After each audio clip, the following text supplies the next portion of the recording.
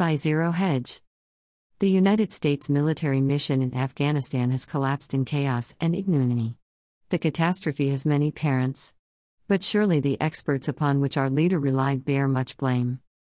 They were the ones who often failed to comprehend the power of religious belief and the role pride in Islam played in the Taliban's unyielding commitment to victory. They were the ones who thought we could remake Afghanistan into a Western liberal image. They were the ones who failed to comprehend the intractable tribal nature of Afghan society.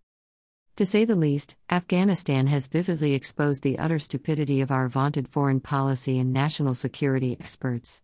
Our hapless Secretary of State Anthony Blinken, for example, assured us that Kabul would not fall from Friday to Monday. He was right. It fell from Friday to Sunday. And what are we to make of the vaunted internationalists at the United Nations? After President Biden's god-awful speech signifying nothing, the State Department held a press briefing, during which spokesman Ted Price reiterated an unintentionally hilarious United Nations Security Council statement urging the Taliban government to be inclusive and representative, including with the full, equal and meaningful participation of women. I'm sure the barbarians will get right to including women as soon as they are finished raping them. The hubris of these whizzes might be tolerable if they were adept at technocracy. But they stink at it. Indeed, every American debacle in my lifetime has the experts' fingerprints all over it. There was the Bay of Pigs fiasco. Vietnam. The farce of the missing Iraq WMDs. The list goes on and on. What's that you say? The Cuban Missile Crisis worked out very well? Indeed, it did. But that was because JFK ignored the advice of military experts to bomb Cuba. What about the collapse of the Soviet Union? Once again, that salutary event was hastened because President Reagan ignored experts' widespread disdain of the Strategic Defense Initiative, Star Wars, program and forged ahead anyway, which helped break the communist treasury. Look at China. Our China hand experts were sure that if we boosted the country's economy, the Chinese people would demand increased freedom to go along with their improved standard of living. Not only did that demand not materialize, except in the now crushed Hong Kong citizens' reaction to the loss of their once existing freedoms, but we are looking increasingly like China instead of it looking more like us. Worse, we are now dependent on that tyranny for much of our manufacturing and mining of crucial natural resources like rare earth metals. Great job, experts. Foreign policy is far from the only field afflicted with debilitating expertitis. The public health failures during COVID could, and no doubt will, fill several books. But the botched investigations and repeated mendacity surrounding the question of whether the virus escaped from the Wuhan Institute of Virology are particularly enraging, not to mention the U.S. funding of gain-of-function research conducted there championed by Dr. Anthony Fauci. Speaking of the hubris of the expert class, Fauci wrote last year that WHO and the UN should be empowered to rebuild the infrastructure of human existence in order to avoid future pandemics. Considering their repeated record of abject failure, putting the international experts in charge of such an all-encompassing project would probably return us to the caves.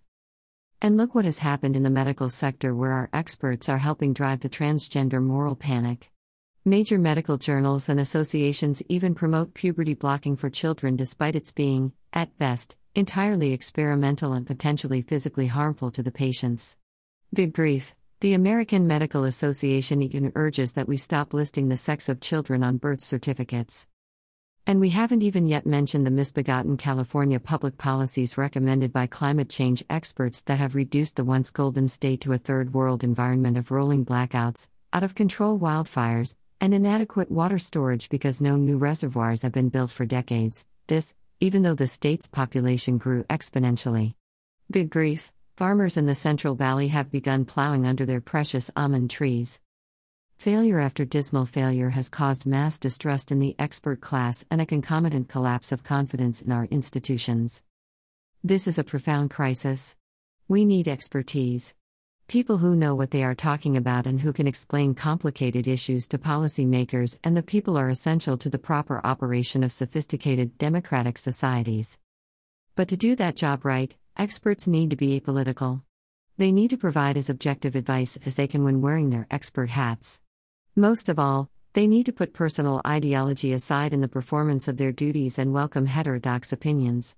For example, it was an ideology that created the triumph of the moon landing. It was dispassionate excellence in rocket science and engineering. The problem is that too many of our current experts in foreign policy, law enforcement, science, education, the medical intelligentsia, the list goes on, have become highly politicized. Some even now think they should be deciders rather than advisors.